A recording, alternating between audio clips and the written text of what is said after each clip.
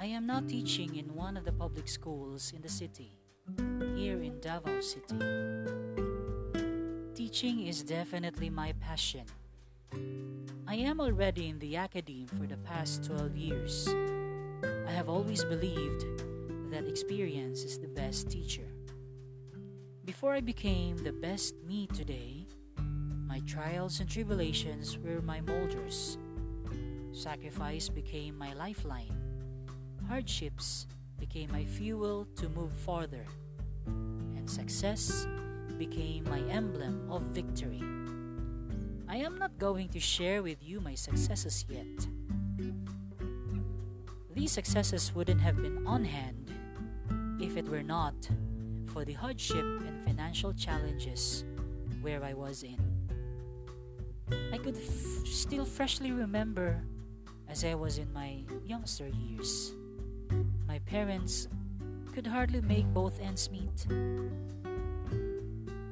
My father used to be a jack of all trades, master of none, while my mother had a seasonal dressmaking job. This was in the 90s, by the way. By then, life was really very hard. As I have said, our family's finances could hardly break even. We are 6 in the family. My father made a drastic move of seeking a scholarship for me to proceed to high school. I took that entrance test, got interviewed, and fortunately passed. This scholarship was sponsored by the Sisters of Mary Incorporation. This is a non-profit charitable Catholic institution which was founded by the late Venerable Monsignor Aloysius Swartz. The said institution helps children who belong to the poorest of the poor. So, there I was. I became a scholar of the Sisters of Mary Incorporation. That being said, I had to be away from my family.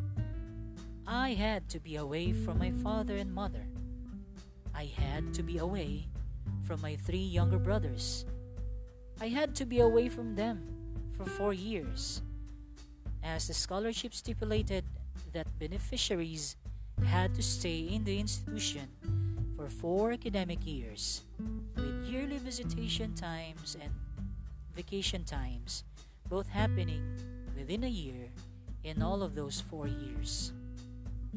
Perhaps the most challenging part of staying there was not actually the academics, but definitely the homesickness, especially during the first 3 months of staying there as a freshman. At least to me, that was the case.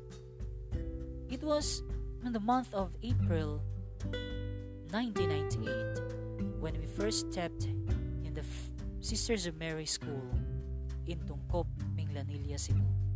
Yes, that is right, in Cebu, and I am from Davao. That was the thing that I was trying to say, that I had to be away from my family. The feeling was unexplainable. I was adamant, nervous, yet excited. From then on, I said to myself that I had to stand for myself and make it further. No retreat, no surrender. Ladies and gentlemen, that is just the first part of my life's nostalgia. Thank you so much.